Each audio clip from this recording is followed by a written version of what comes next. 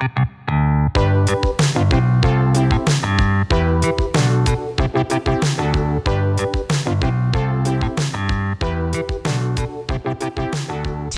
we are taking it all the way back. We are going even deeper into the secret history of comic books. Come on, get those notepads ready. We are going to give you so much information today. Chris Claremont, Dave Cockrum, George Perez. You're going to hear from their mouths, in their words, who inspired them.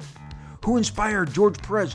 Who are all the great talents that inspired his work, storytelling, drawing-wise? You're going to hear from Chris Claremont, all of behind the scenes that went in to the greatest run in the history of comic books, the X-Men, the one that he kicked off with Giant Size X-Men #1 with the amazing Dave Cockrum. You are going to hear it straight from his mouth.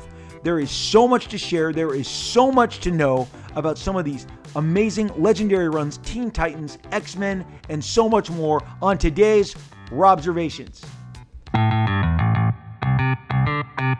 Hey everybody, this is Rob Liefeld. I am your host, and you are listening to another edition of Robservations. Robservations covers the world of comics, pop culture, which means toys, movies, streaming, cartoons, all of it. We try and at least get to all of these subjects at some point throughout all of the mini episodes that we pop up. We are on Tuesdays and Fridays and have been since the beginning. Thank you for joining us as always. My personal background screams comic books. I was addicted from the young age of 7, which puts us at the almost like ancient calendar year of 1974. And I became addicted. It bit me. I have never looked back, not even once. I became a comic book creator.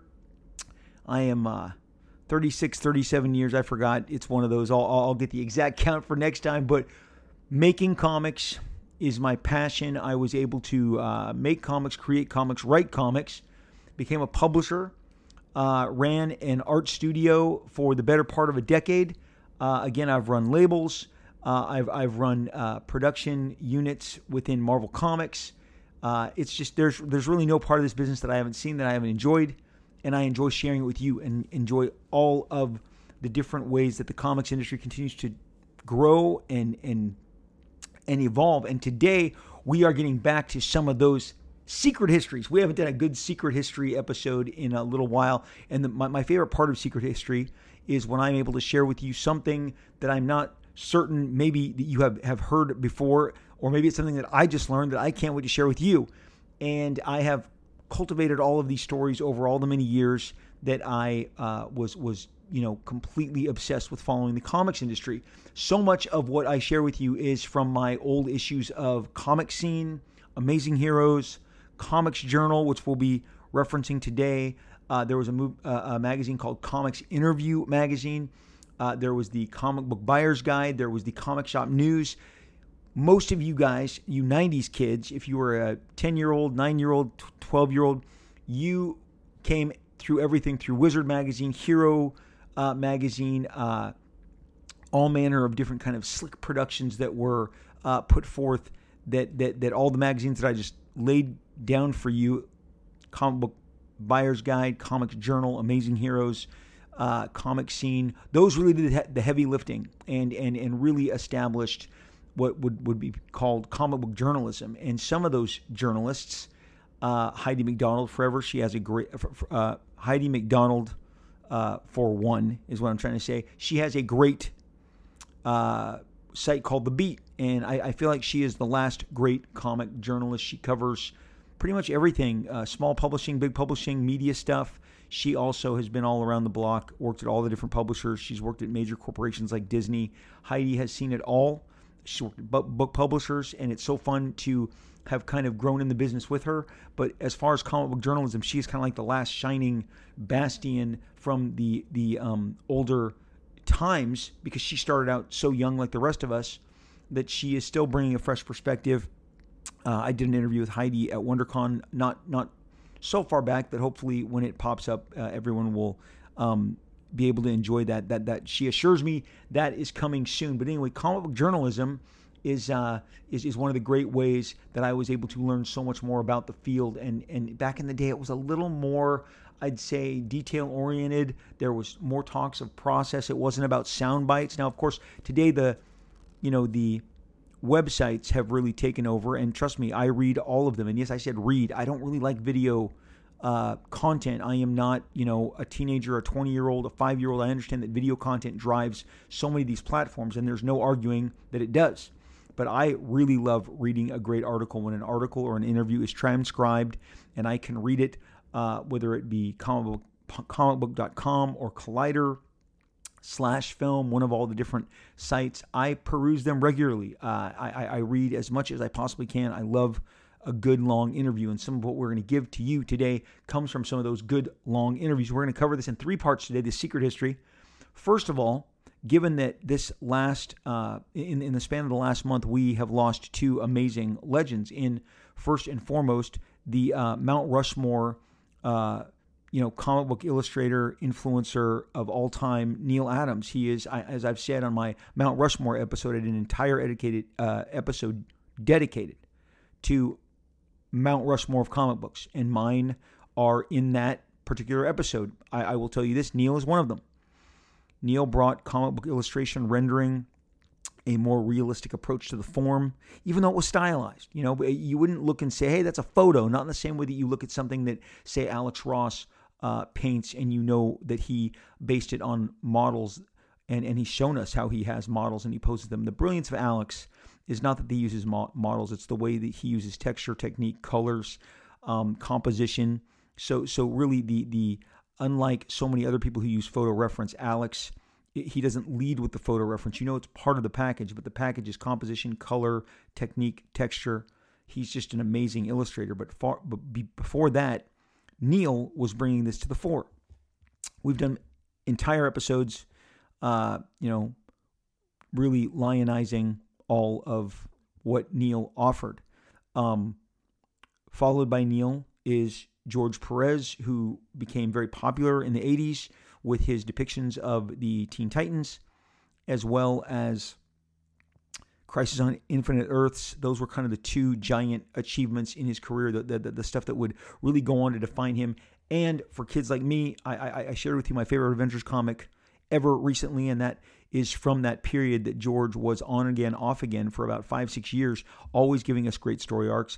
He kind of started his regular profile on Avengers, and he finished his regular profile at Marvel on Avengers before then kind of going over to DC and becoming part of their machine for the better part of 11, 12 years. And then he kind of danced back and forth, both Marvel and DC and other independent companies. I was fortunate that he did work for me at my Extreme Studios at my Image Comics label, and I got to see him depict almost every single character that I was creating and publishing at the time. So it was a real treat, and George and I had a really good time. But in the time back in December when George announced that he was going to not get treatment for his really fatal the diagnosis that that his cancer was fatal, and that his he had a dire outlook given the extensive nature of the cancer.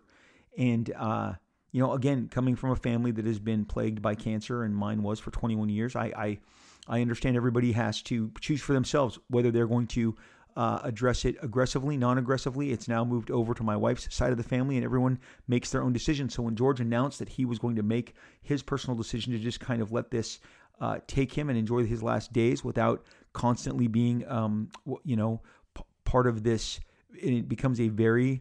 And for those of you who know, and we have had friends whose children were part of this, and the daily chemotherapy, the radiation, George decided he was going to bypass all of that and just finish out his life and let the illness run its course.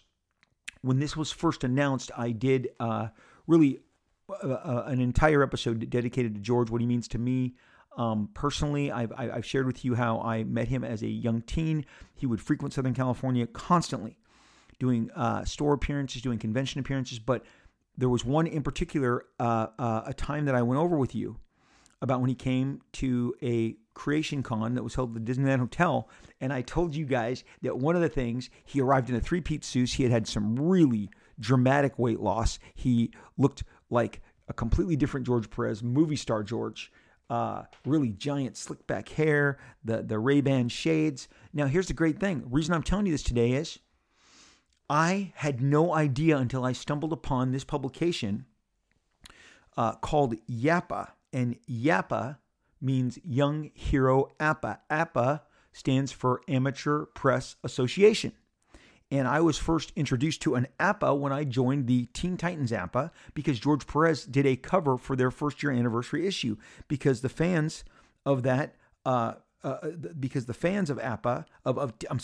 Talk, the Titans APA, had become friends with George, and he did a cover that was strictly theirs for about 4 years. Eventually, DC used it. George gave it to DC after we had exclusive kind of enjoyment of it. So it was really part of, unless you were part of that club, you did not have access to that specific piece of art.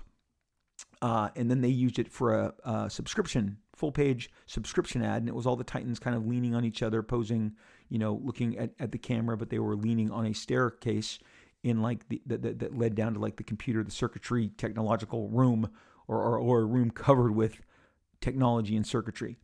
Really great shot. And I was like, wow, what are you talking about? Like my favorite artist will do exclusive covers for a fan club. Wow, it blew my mind. Well, that already having known George from all his experience, his appearances out here, I had already known him for about 3 years, but now, wow, Titan Talk. Okay. So now that takes us to like 1983, 1984. And so I joined Titan Talk. I become part of that APA. Here's the rules to an APA and how I have this and call it a publication. They base it on the amount of members, let's say 60 members. And if you want to contribute, you have to send in 60 copies of your written prose, your comic book reviews, or your illustrations. And especially towards the end of my time in these amateur publication associations, I was obsessed with these amazing colored markers that I was buying from the art store and saving up my allowance and all my different work money. And I would color 60 individual shots of, Karate Kid, Timberwolf, Jericho, Nightwing, so many DC. I really enjoyed the DC canon, Blue Devil. And that's a real commitment. Color 60, then get them in the mail, hand colored, send them to what is the central mailer. And every year someone new would become the central mailer. So depending on where the central mailer lived, Wisconsin, Indiana, Los Angeles, you sent that to them. They would then collate the magazine. They would create from all of the submissions. So if 60 people submitted, you've got a 60-page, and if everyone did was, if 60 people only, submitted one page each, basically your APA is 60 pages. These were always very thick in the 80 to 100-page APAs. People like myself would contribute 5 different individual drawings or a column, where I would say how I felt about recent comics. Most APAs came out every other month, so you got 6 a year. Hank Canals, who I have shared with you, went on to become an executive at DC Comics for almost the last 2 decades, at least 15 years there at DC. He had been at Malibu prior to that. You may have known him as the guy who scripted Youngblood 1 alongside me. You also have heard him in the stories. He was the guy who drove all the way up to Oakland, California for the very first WonderCon and watched me get hired by Mark Grunwald. Hank had his own comic book aspirations. He was able to, live them, embody them, and he still does. I think he's continuing to work with multiple publishers, or maybe just one publisher with multiple talents, but he has stayed in the publishing game, in the comic book game, in the entertainment game. So Hank created YAPA, Young Hero APA, an APA that we could go and expand beyond Titans. We could talk about Batman and the Outsiders, the X-Men, the New Mutants, the Avengers, Fantastic Four, Justice League. Young Hero APA covered a lot of ground. Well, I am holding in my hands my still stapled copy of the Young Hero APA that had a really nice cover by a female artist named Charlene Sy, and Jerry Ordway, no less, inked it, and it's of Batman, and it's great. This is YAPA number 15, and I'm going to read you these recounts. Hank and I had a friend named John Balint. Each of us wrote a recounting of this in 1986, a recounting of this weekend with George.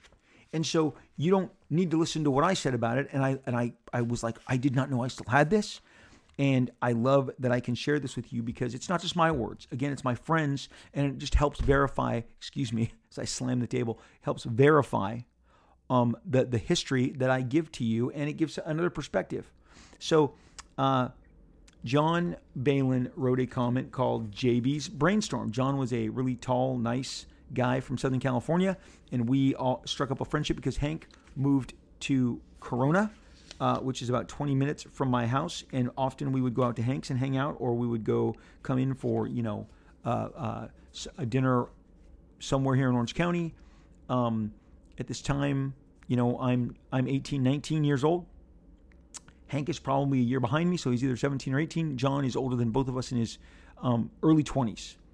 The one thing we shared was an absolute passion. Wow, hard getting the words out today. An absolute passion for comic books. So he starts right here on his JB's Brainstorms, John Balin's Brainstorms. Well, I suppose that Hank and Rob told you all about GeorgeCon. Wow, did we have a blast. Okay, so it was really Creation Con in Anaheim, but we all know it was really GeorgeCon, because the only reason that we all went was to spend time with George Perez, and we did. Last Saturday, March 22nd, started out as one of the worst days ever. Let's just call it personal problems, but quickly improved once I finally arrived at the Disneyland Convention Center. There were Hank and Rob at Rob's artist table, right next to George, and his table, which meant that we ended up as his salespeople and art guardians when George had a panel that he would have to go off to. Sometimes it got embarrassing when people would come up to us and expect us to absolutely be fluent in all things George Perez and George trivia in practically every aspect of his life. So what I didn't know or couldn't guess at, I just made up. Well, hey, we all can't be Andy Mangels, who also came from these APAs, and you know him from his, I think, Mangels Corner, or he wrote an article for Wizard Magazine. So Andy again launched into a profession. So many of us got into profession. So getting back to this, John writes, we had a fantastic time. As those of you who know, George is an incredibly warm person.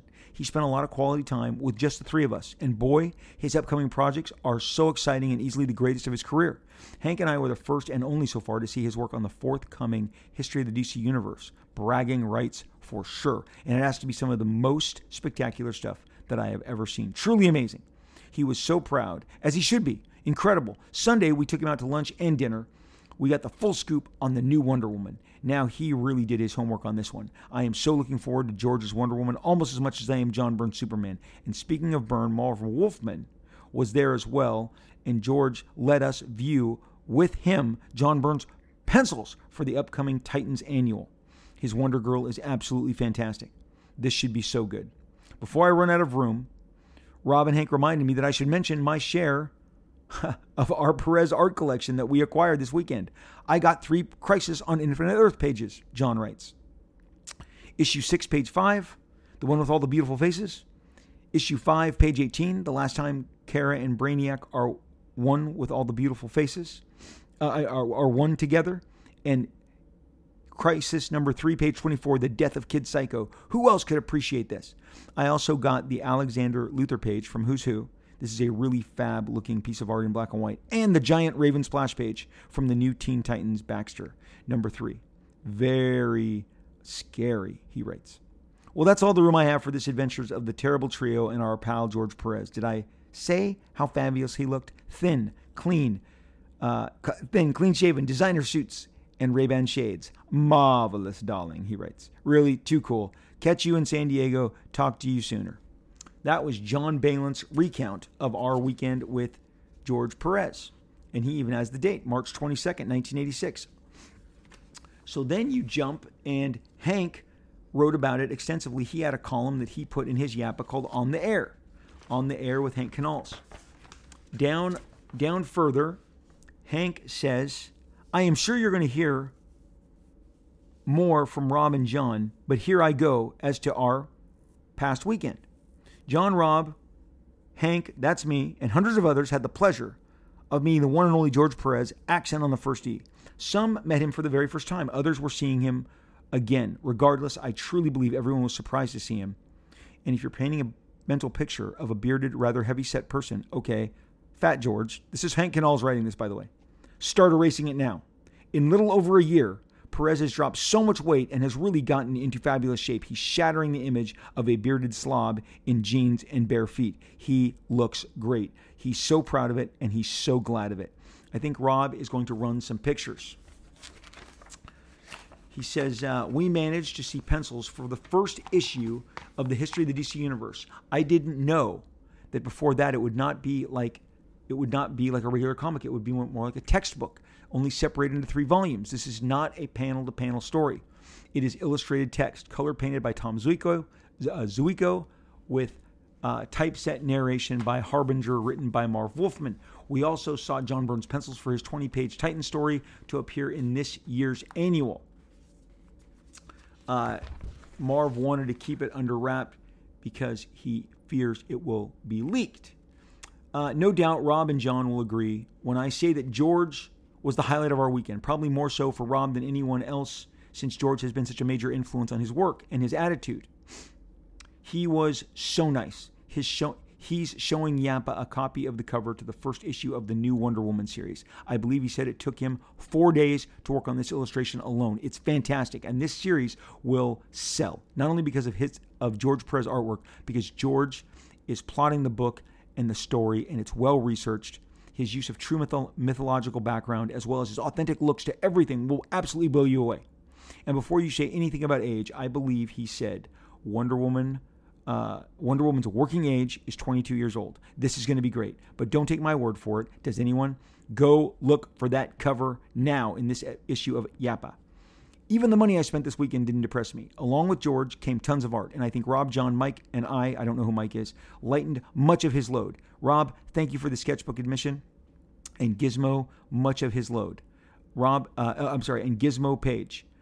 John, thanks for the crucial layer of the Lady Quark entry.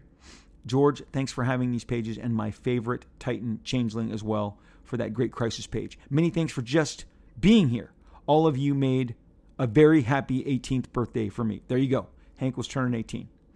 Usually I wouldn't make a big fuss over a birthday, but this one was really special, and not because it made me legal.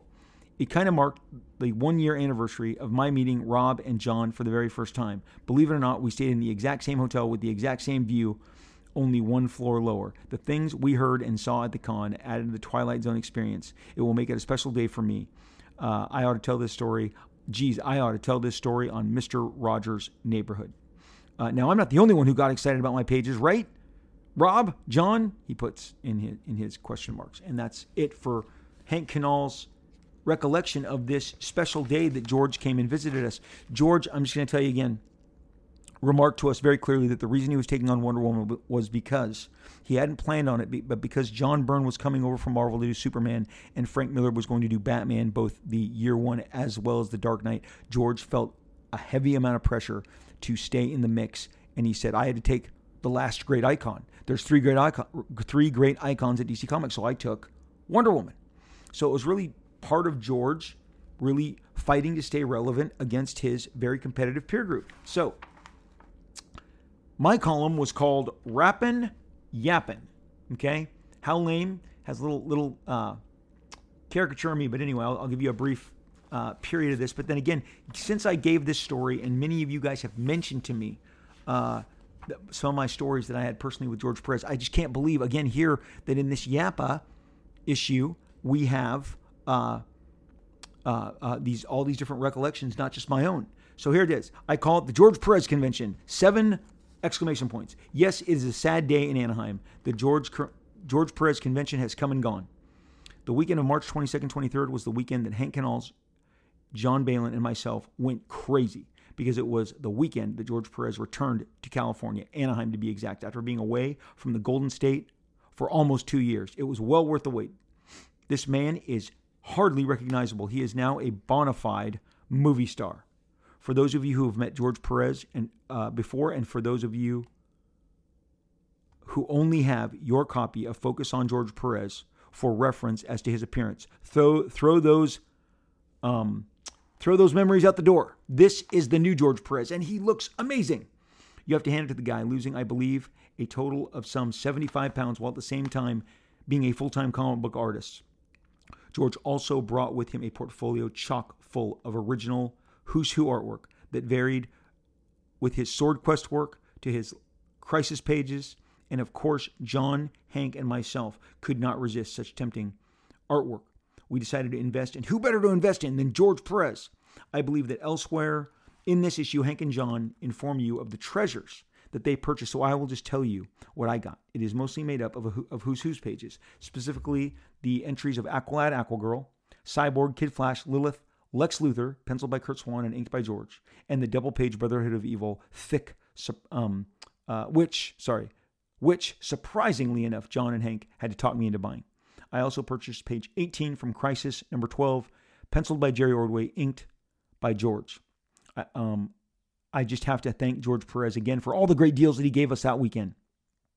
George was also nice enough to provide Yappa the chance to run his wraparound cover through this issue. George wants to heavily publicize his Wonder Woman book, and he asked me to go Xerox the cover to number 1, and I was able to use it and attach it to the end of this Rappin' Yappin'. Enjoy it for sure. We did. George also shared with us all his plans for Wonder Woman, but also swore us to absolute silence at the same time. You will no doubt be hearing them via one of the comic book news magazines in the very near future.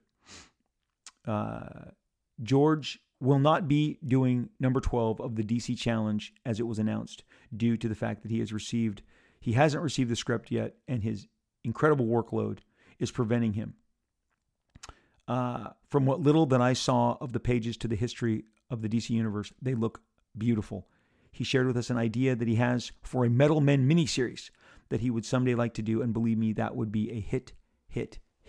And I close by saying that it was a very informative weekend as well as a pretty fun weekend. George agreed to collaborate on a cover for Yappa with me, similar to the way that Charlene Sy is being inked by Jerry Ordway on this issue.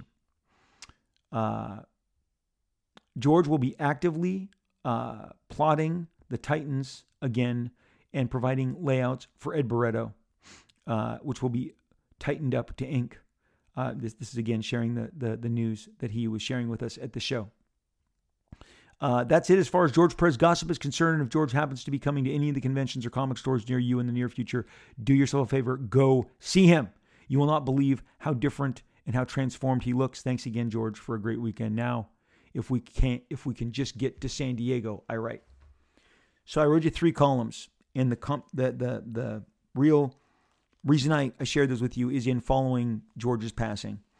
I just wanted to share with you again how much we were touched by him, and the fact that I had just real life, documentation of our time that we spent with him. And the thing about George and his appearance, I know we all mention it again and again. George mentioned it to us every few minutes that weekend. He was so proud of the weight that he had lost and of the transformation that he had achieved. So we're just telling you what was told to us repeatedly. Now, all of us, I know I eventually, in my great sell-off of artwork in like 2000, 2001, because I had literally almost amassed 6 feet of artwork, I felt like the comics industry was very doomed. It was dangerous to hang on to that. And over the course of a year, I sold everything. Now, here's the thing. People who know me know this. I don't regret selling any of it. I had it. I live with it. Those pages alone, I lived with for 14 years. Some pages a little longer. Once you live with it and you have it, sometimes it's just the idea. The idea is that you obtain it in the first place, and obtaining it is part of the fun.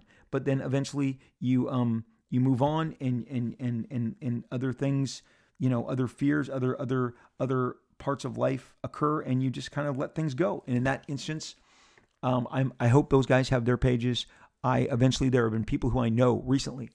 A gentleman who I sold the Aqualad Aquagirl was like, "Hey, I got that from you, back in the 90s. So I'm really, I thought it was in the 2000s. But anyway, here we go.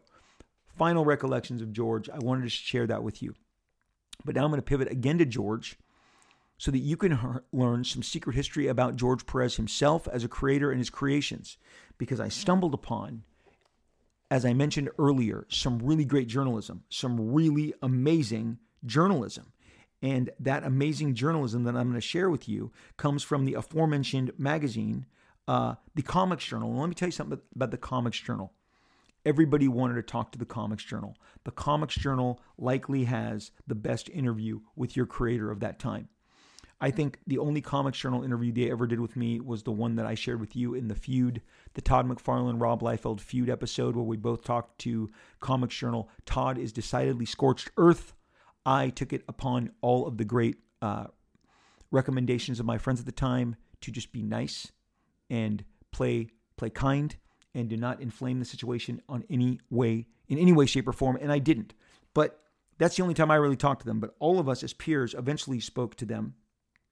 All of the peers all of my peers, I think Jim did an interview, I think George did an interview, I don't know if Eric or Mark did, but the generation before us, Starlin, John Byrne, I've read some of the best quotes from the John Byrne interview, the one where he chews out everybody.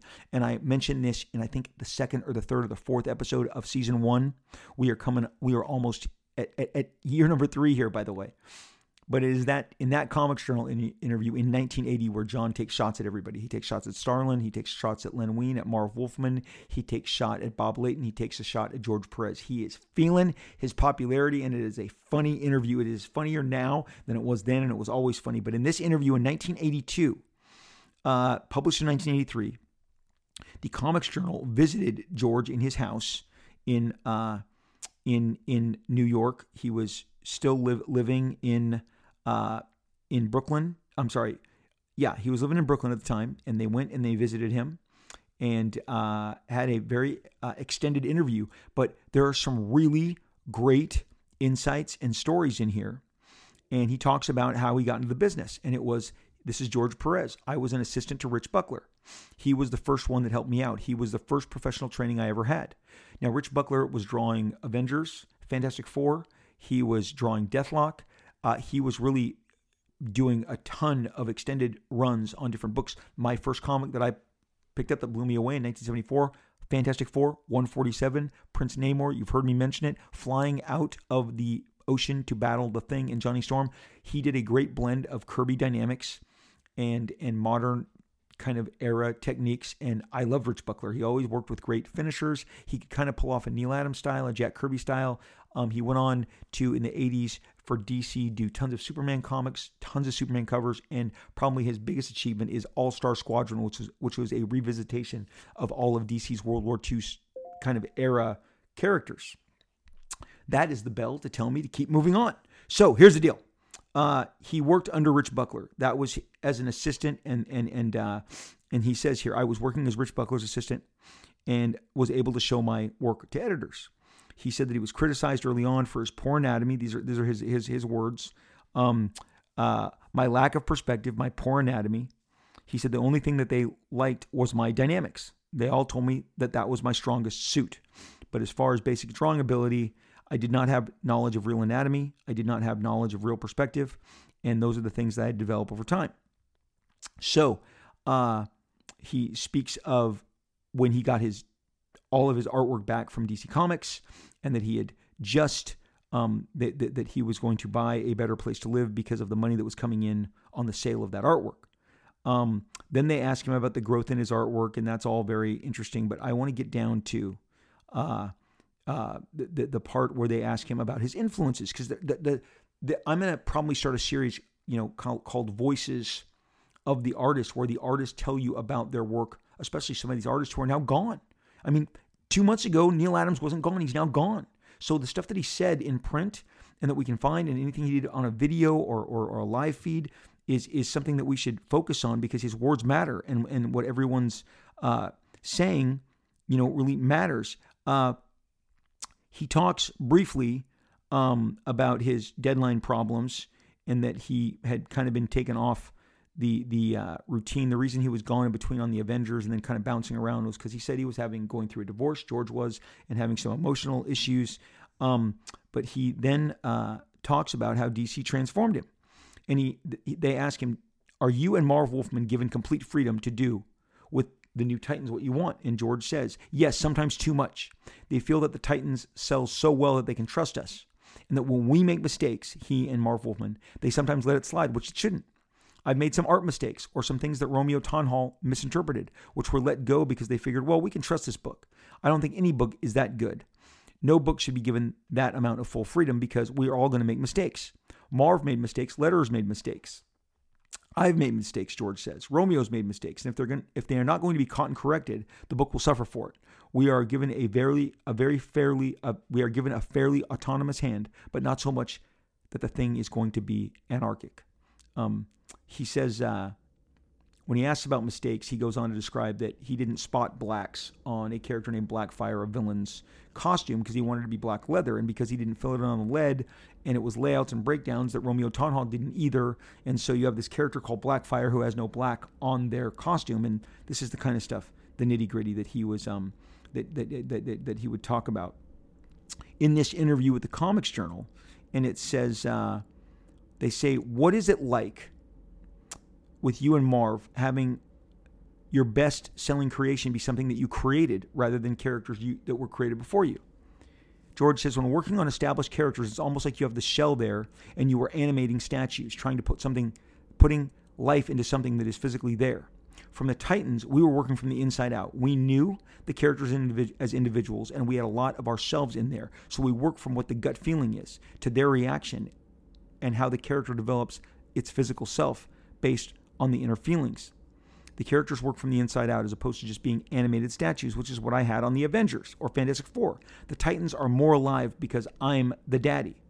And that makes all the difference in the world. We understand the characters inside and out as opposed to having to research them. He says, how closely do you guys, being you and Marv Wolfman, work together? George says, very closely.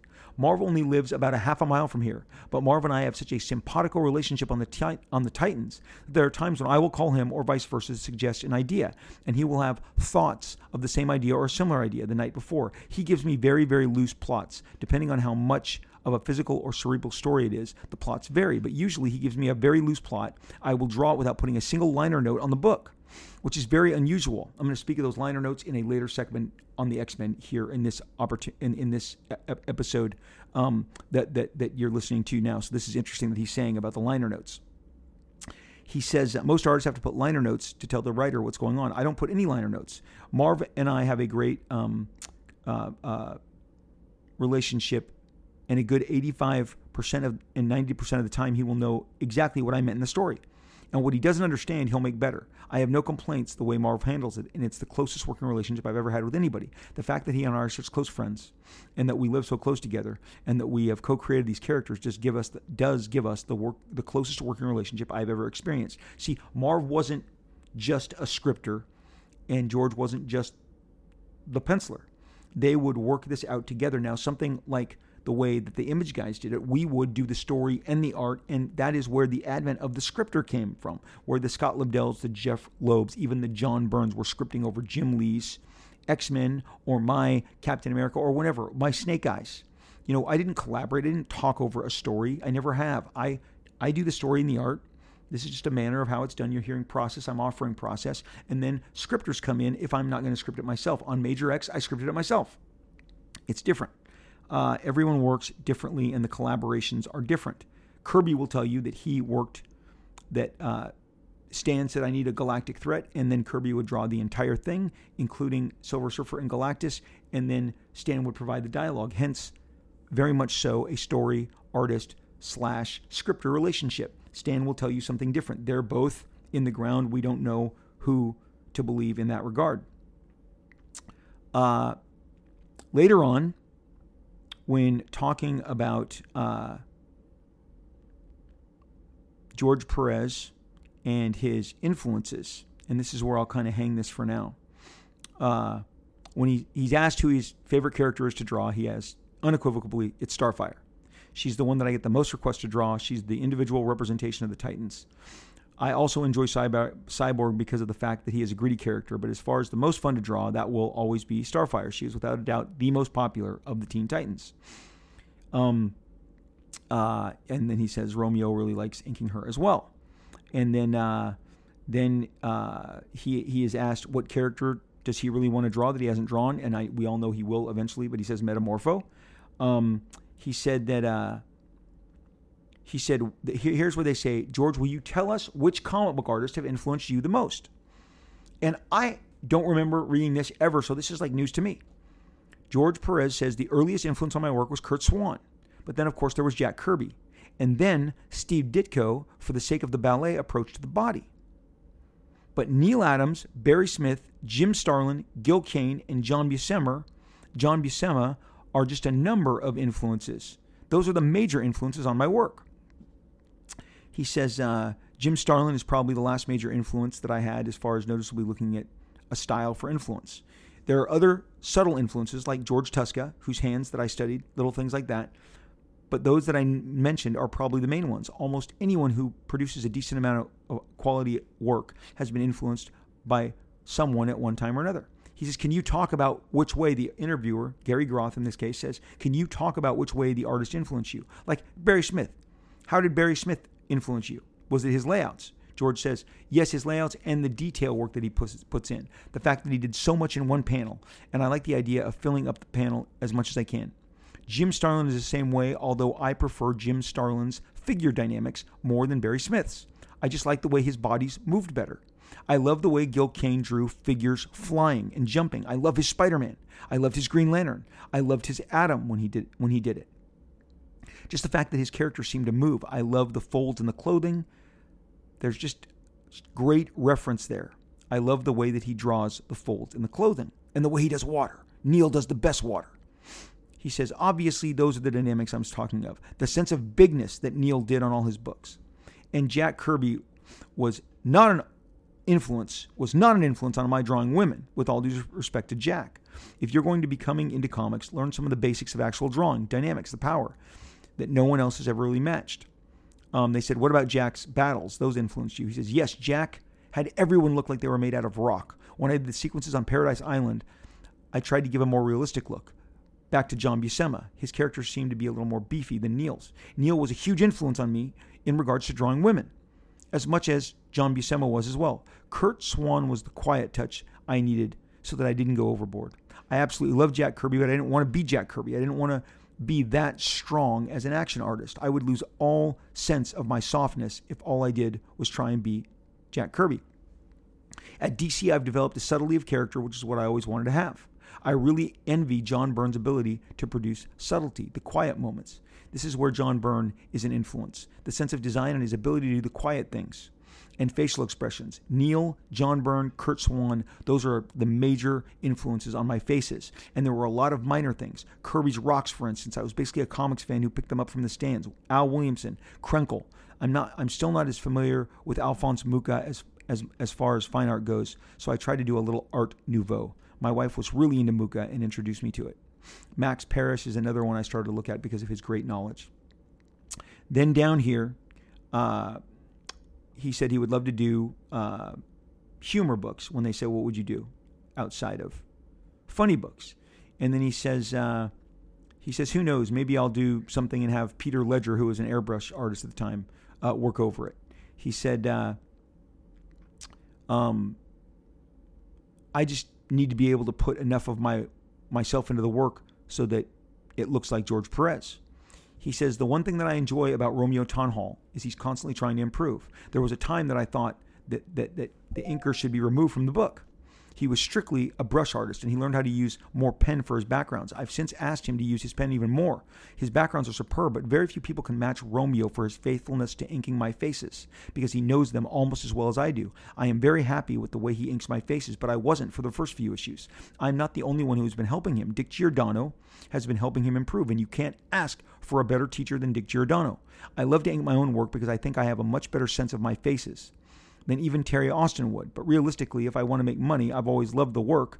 I've told him if he ever wants to work on anything, a graphic novel or whatever, that I would absolutely love to work with Terry Austin. There was a time when I thought that I would actually prefer Terry Austin to Romeo Tonhall on the Titans. But now Romeo has gotten it down. I absolutely love Terry Austin's work, but Romeo has a sensitivity to the characters. Pablos Marcos was a little rushed when he inked me. Ernie Colon was a little rushed, but I was probably most pleased with Ernie Colon's. Gene Day was a personal choice that I had to ink me on the Changeling issue of the Titan Spotlight miniseries, and what he lacked in faces, he more than brought with the same reasons that Brett Breeding did, an extra rendering. The only thing that disappointed me was that they didn't have Romeo's experience inking my faces. Very few people can top Romeo for being faithful to my faces. I'm probably the only one who does it better than he is. So there is some insight as to George Perez, the influences that he had who influenced him, and also, and remarkably, kind of how he viewed anchors. I mean, it's a very candid interview, the kind of which, at this point, George, and he tells you later, he is jockeying for position. He says so in the interview with Frank Miller and John Byrne. He was very aware of his peer group. And so I just thought it would be interesting today, again, as we are in this echo of really these passings that we're not going to shake them overnight. As for George, I knew him since I was 14 years old, and my dad drove me to the conventions, and I met him in the stores, and I had a great relationship with George. I loved working with him. I don't mind telling you, I always paid him a little better than I paid anybody else, and he knew it, and he always was very gracious just because I loved him. As the years have gone by in the last 5-6 years, George, much like Stanley, as he got quieter, he had eye problems. He couldn't see, so he couldn't draw. And then, of course, his illness, he was surrounded by gatekeepers. And that's the one thing that it's the same sort of situation that happened with Stanley, except they're individually different because the gatekeepers are different. So they're not the same quality of gatekeeper in either one, but there were people that surrounded them that became their voice, the conduits, the updates, the social media interactions would really come from the gatekeepers. And when it gets to that point, as it did with Stan, I know that the Stan that I loved, that I knew that I had a bond with, is already partially leaving this realm. And with George, I knew the same thing. What I have for George is the memories that I had that carried me through all these many years, 4 decades of just absolutely loving this man and so appreciative of him. But when I came across this interview and these recaps, I had to share them with you. Now, the other secret history today, and literally I just learned this, the X-Men, you had to listen 45 minutes to get to this. Okay, check this out. I'm going to read some of what Chris Claremont wrote about Dave Cockrum, because I discovered that after the success of Giant Size X-Men #1, which you know and I know, and Chris will tell you here, I don't know where the industry goes without Giant Size X-Men. It changed everything. As you know, it was a collection of international characters. Marvel had conceived of it. I go into much greater depth with this on earlier seasons, earlier X-Men episodes. The idea was to get an Irish character, a Japanese character, an African character, a Canadian character, a Russian character. They figured because the X-Men title had been failing in reprints, they had reprinted it for 3 years, that they would use that as their experiment to broaden their international market. You're not going to do it with something that works. Take something that isn't working, they figured, and try and make it work with this new approach. And they did. I'm going to tell you a little in Chris's words about the formation and everything that went into building the X-Men. But we're going to end with, I did not know that Dave Cockrum and Chris Claremont actually produced half of an issue of Giant Size X-Men #2. Now, there is a Giant Size X-Men #2, but it's a reprint book. But the X-Men Adventures were going to continue in a second installment of Giant Size X-Men. So following the Giant Size X-Men, where they are gathered and they beat the island of Krakoa, they were going to gather for a new adventure. And I saw the pages. I'm like, wait, I've never seen these. This is new to me. Fully penciled, Dave Cockrum pencils, because I believe they were going to be inked by either Sam Granger or Dave Hunt or someone who was inking his work at the time. But they got as far as 16 pages before Marvel switched course and said, no, we're going to go back to the original numbering. We're going to continue X-Men with issue 94, and you know the rest is history. But let me read to you some of what goes into the creation, formation of the X-Men and the admiration, the absolute admiration that Mr. Chris Claremont had for Dave Cockrum. And here's the deal, guys. Chris Claremont is such a great writer, okay? So how great is it, that I'm going to read this from him? He writes in an introduction. Now, here's the deal. One of the reasons I'm sharing this with you guys. This is in, as I pivot my chair and drop my phone, this is in a very expensive $100 collector's edition art book that is not, I'm sure there's only a few thousand, if that. There may be only 1,500 of this thing. So I figured when I came across it, which I've had for several years, but when I read it, I'm like, oh my gosh, a lot of people aren't going to have read this or heard this. So here we go. I'm going to read this. This is the introduction to the art edition of Dave Cockrum that was put out by IDW a few years back. It says, Dave Cockrum was the best there is at what he did. Period, Chris writes.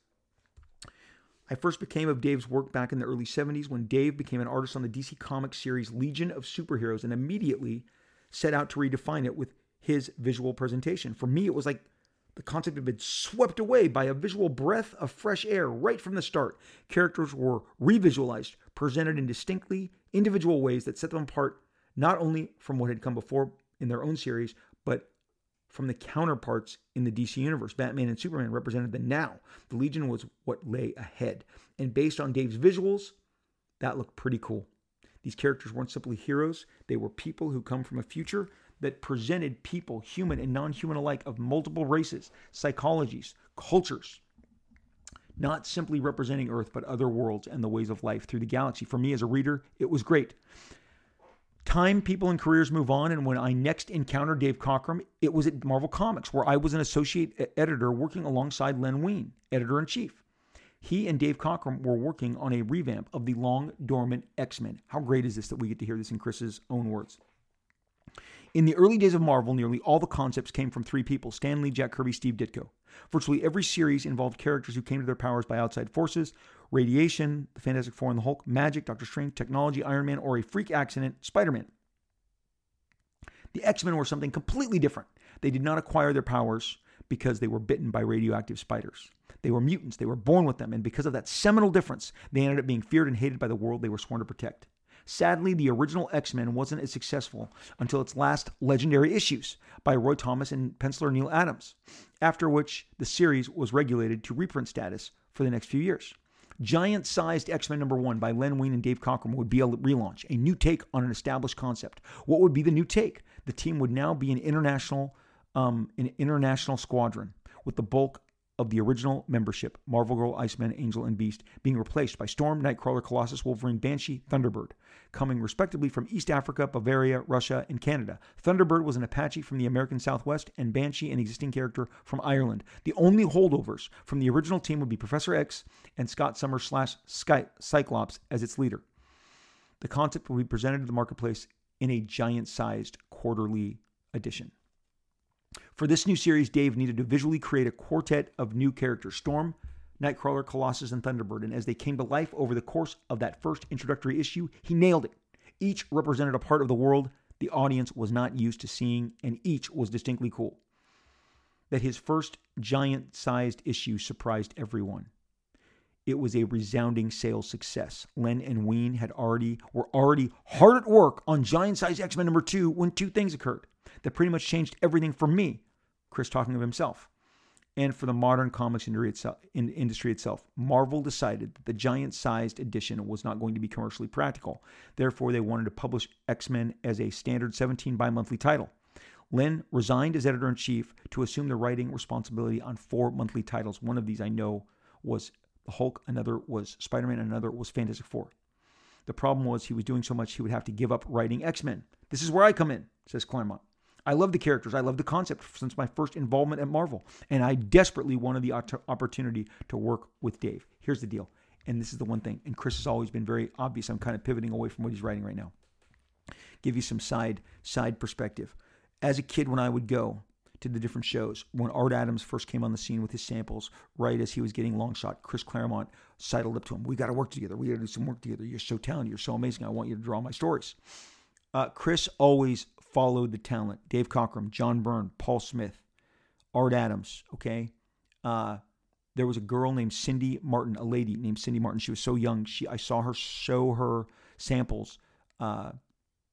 Chris was so taken that he said he would physically represent the samples back home at Marvel, and she was so thrilled, and he was like, no, your work is really interesting. It was kind of a interesting, kind of a Walt Simonson, very angular, very interesting. As a kid standing there from the table looking at Cynthia Martin's work, I knew, like, wow, this is ready to go. She's really accomplished. Her work is ready to publish right now.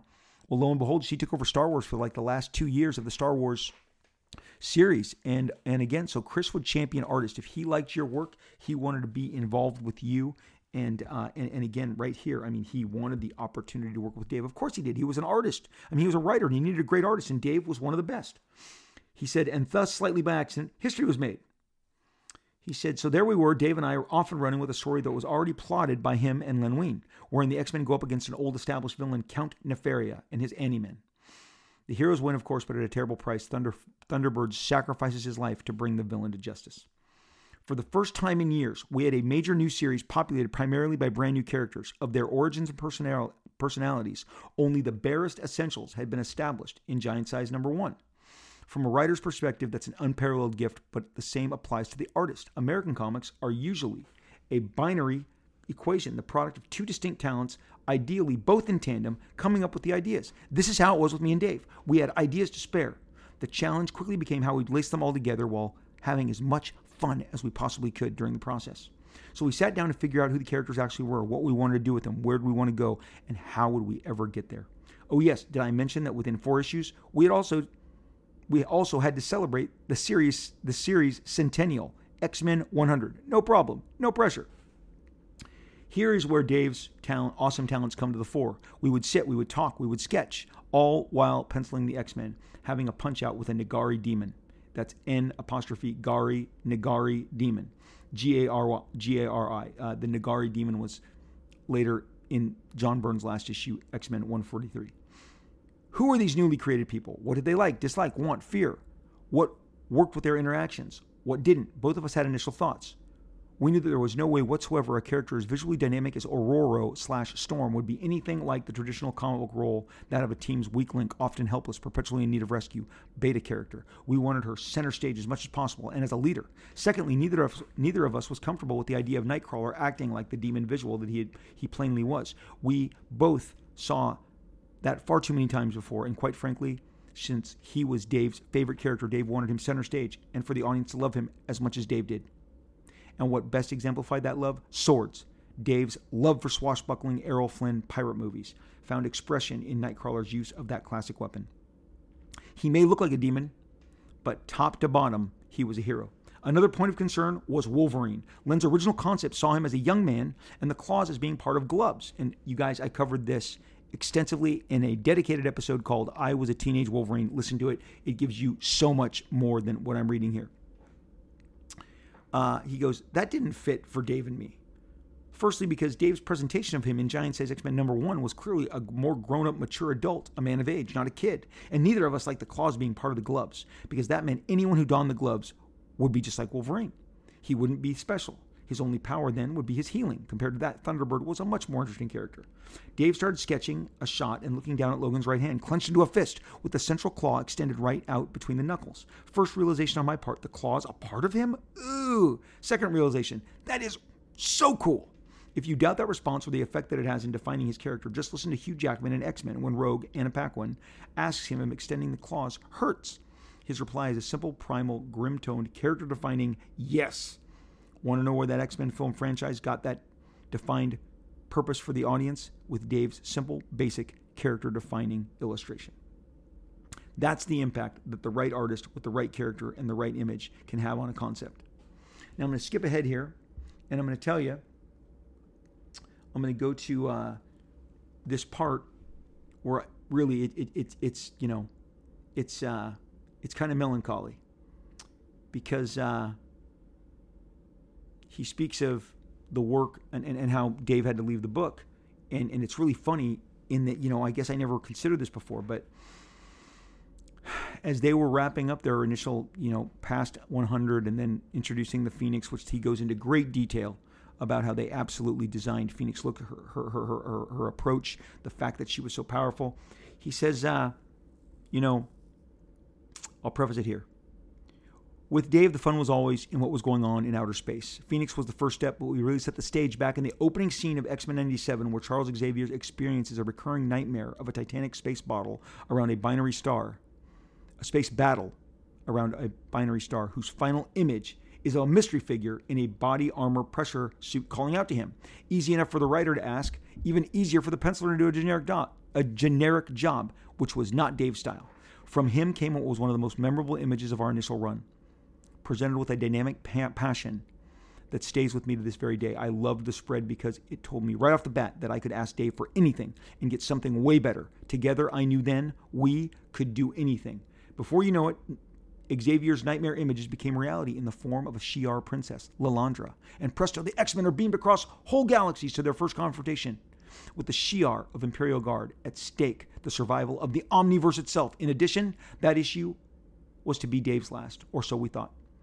Also introducing the Starjammers, an interstellar team of rebels led by none other than Scott Summers' long-lost father. Corsair. Fate can be fickle, as Dave's visual panache and boundless creativity laid the foundation for all the X-Men success. Deadlines proved to be his undoing. The heartbreak here was that there simply wasn't enough time for him to finish the story that we had been building to pretty much since we started our collaboration. That responsibility would fall to Dave Cockrum's successor on the X-Men, John Byrne. I should also note that Fate, fickle though she is, has a wicked sense of humor, irony, because the artist who succeeded John on X-Men turned out to be none other than Dave Cockrum, returning to what was acknowledged across the industry as the hottest title being published. Were things crazy before? Oh yeah, and they would get crazier still. So the bottom line is, and what I wanted to just kind of really focus on is knowing that this was the last issue that he would do.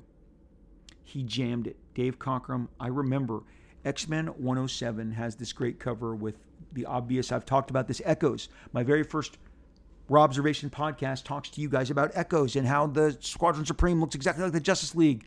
Later on, Dave Cockrum, the guy that made kind of the Legion cool in the 70s, is now depicting the Imperial Guard, and they look just like the Legion from the guy that redesigned the Legion. And now you have obvious echoes. They looked like the Legion. The X-Men are about to battle a Marvel version of the Legion of Superheroes, and it was fantastic. And it had the Starjammers. So you got all those characters in issue 107.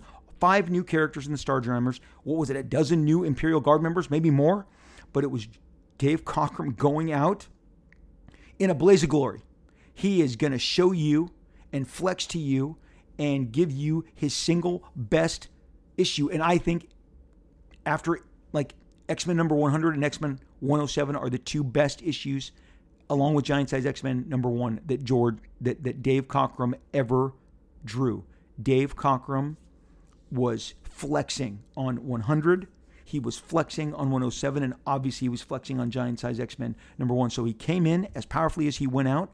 But these pages of Giant Size X-Men 2 are unique and told a completely different story.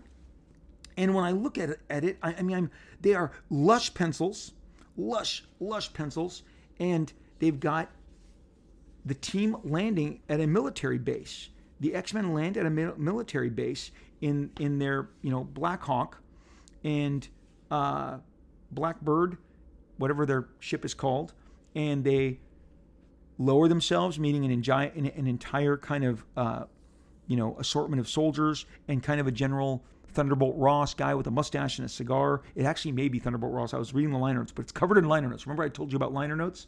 It says, sometime later, X-Men barrels over the Cheyenne Mountain, escorted down by F-16 interceptors. The ship lands. Tanks and stuff mutter about. Soldiers greet them. It says here, as Storm, Colossus, Banshee, and Cyclops come out and shake the general's hand in this middle kind of widescreen panel. It says, outside the ship, Cyclops is startled. Aren't you? That's right. General Fredericks. So it's not Thunderbolt Ross. He just looks just like him. He goes, seems you and me, something always turn up together. I guess this character was from X-Men number 23, it says in the parentheses. And then one of the soldiers is looking at Storm and says, if she's a mutant, where do I sign up? So he's very attracted to Storm, who is opposite this guy in this long panel. Then the general says, General Fredericks says, I've never really been totally convinced that you weren't in cahoots with the enemy. Anyway, then they see this giant door and they don't know how to get in, and Nightcrawler says, I can teleport in, but not before there's a really great shot of Storm in the foreground, Cyclops in the middle ground, and the general in the background. And he's saying about all the different fortifications and how they couldn't get in. What happens on the next page is Nightcrawler, Cyclops asks Nightcrawler, it's a 1, 2, 3, 4, 5, 6, 7, 8, 9, 10. A little bit of a George Perez going on here with 10 panels on this page. Nightcrawler is requested by Cyclops to bamf in. And again, there's liner notes all around here. And Nightcrawler goes in, and he goes into the... Nightcrawler goes into on the other side of the door and opens it, and all the X-Men, Wolverine, Colossus, Thunderbird, Cyclops, Banshee, Storm, Nightcrawler, all come by. A couple of laser guns, they all fly through the now open door because Nightcrawler morphed inside, bamfed inside, opened it. They fly through, a bunch of laser guns fire at them. Storm evades them, and Cyclops blasts them with his blaster, and then he asks Thunderbird if he's okay, and Thunderbird says, "Don't you single me out." And Thunderbird is standing alongside Wolverine. Aurora / Storm is landing next to him, and Colossus is standing behind Cyclops. Beautiful pencils. Never seen them before. Pages 15 and 16 of the giant size X-Men number 2 that was rerouted, assorted, realigned.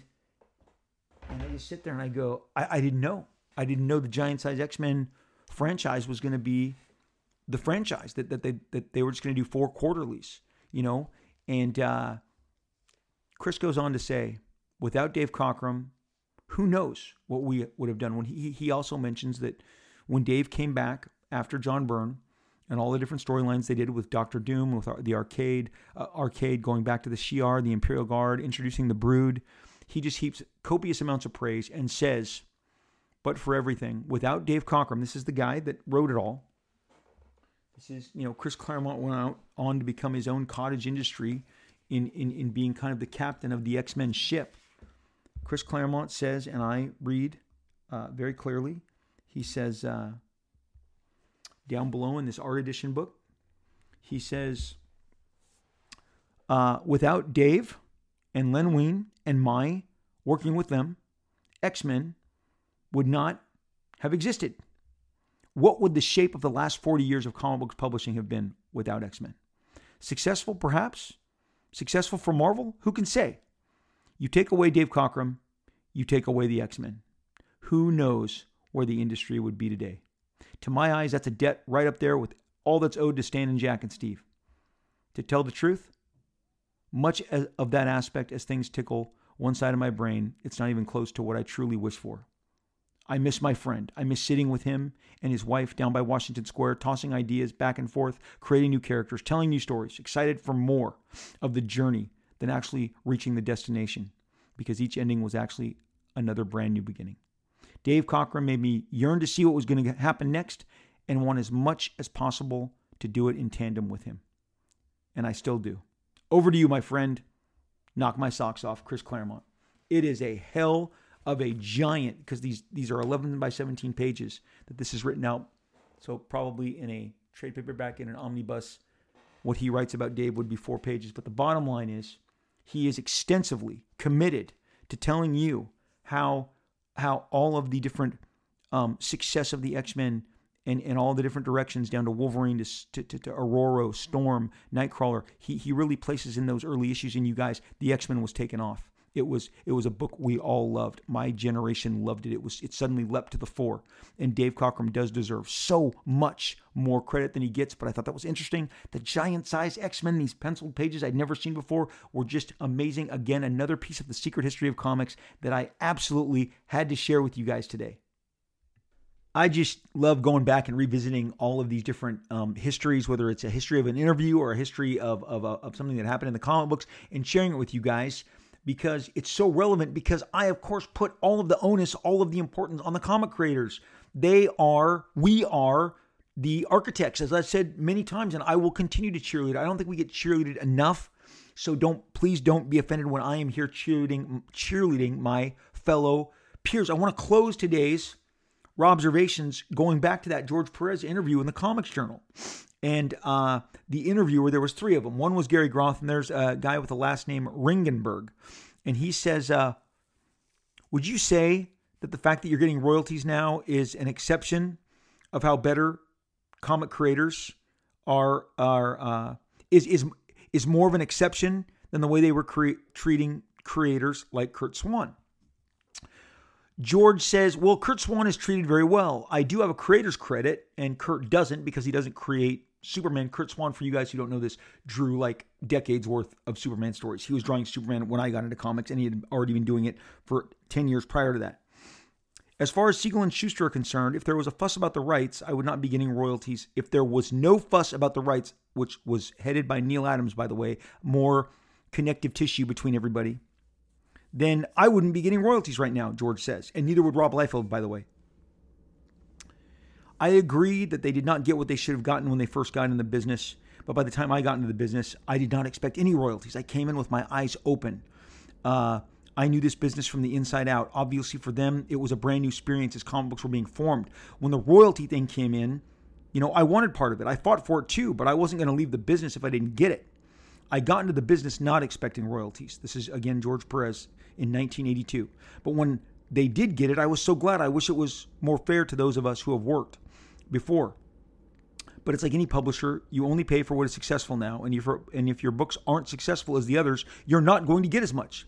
I've heard there are going to be changes for the people who have worked a long time, like from foreign sales, which is what I hope.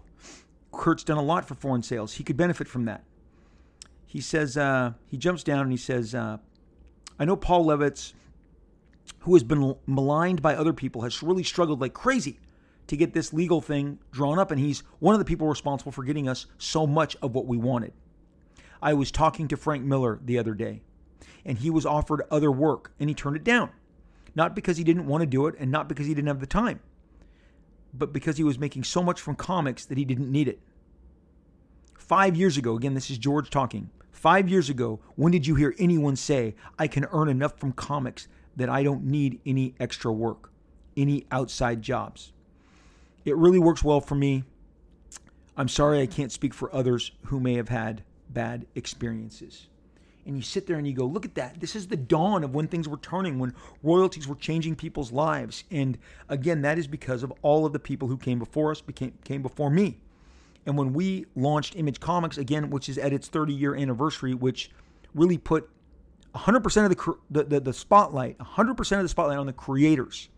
Because again, you bought Spawn because of Todd McFarlane. You bought Wildcats because of Jim Lee. You bought Youngblood because of Rob Liefeld. They didn't have existing fan bases. You were now following creators, and we put the spotlight on creators.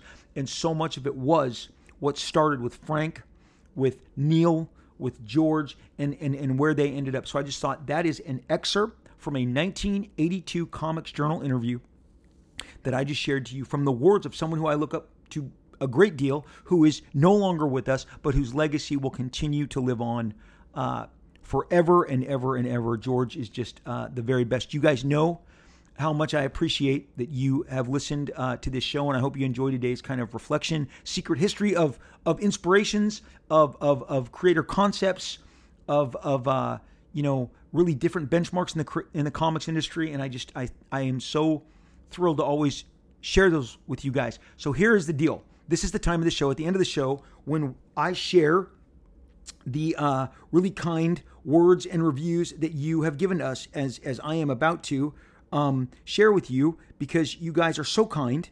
And today, so the reviews and the 5 stars and all the positive words helps the platform so much. I can't even begin to tell you how much it helps our platform, our positioning.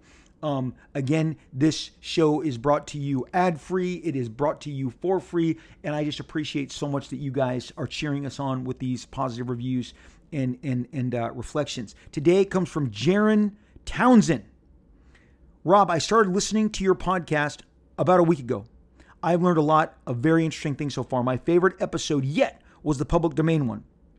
There was a wealth of information in that episode and provided me with a lot to think of while doing my boring job. I really appreciate your enthusiasm for comic books. I am a new fan that's been following this stuff for a year now and have been having a great time finding comic books I love and growing my collection at a fast, and then in parentheses, maybe too fast of a rate. Thank you for the show and the perspective that you bring to the field. Also, the Alan Moore story that you told on Cartoonist Kayfabe channel had me cracking up. Great stuff, Rob. Thanks, Jaron Townsend. Jaron, thank you so much for leaving that amazing review. I appreciate it. You guys, when you leave those reviews, I read them at the end of each and every show. Thank you so much for listening. You guys know that I am on Twitter at Robert Liefeld. I got a blue check. I can talk to you there. I am at Instagram at Rob Liefeld. Another blue check. It tells you it's really me in both instances. I love your DMs, your messages, all the back and forth that we engage in. Thank you so very much. This is the time of the show where I tell you to take care of yourself, read a good comic, watch a good movie, Eat some fun food. Have a Slurpee. Okay, that's what I do. Eat some Doritos. Have fun food is not always good food, but whatever. Mix it in. Have a candy bar. That's what I do. Take care of your health emotionally, spiritually, physically, emotionally, mentally, physically, spiritually. Those are the 4 benchmarks. Crazy world we live in. Take care of yourself, relax, have some fun. Promise me that you will circle back around because I'm going to be here and we are going to talk again real soon.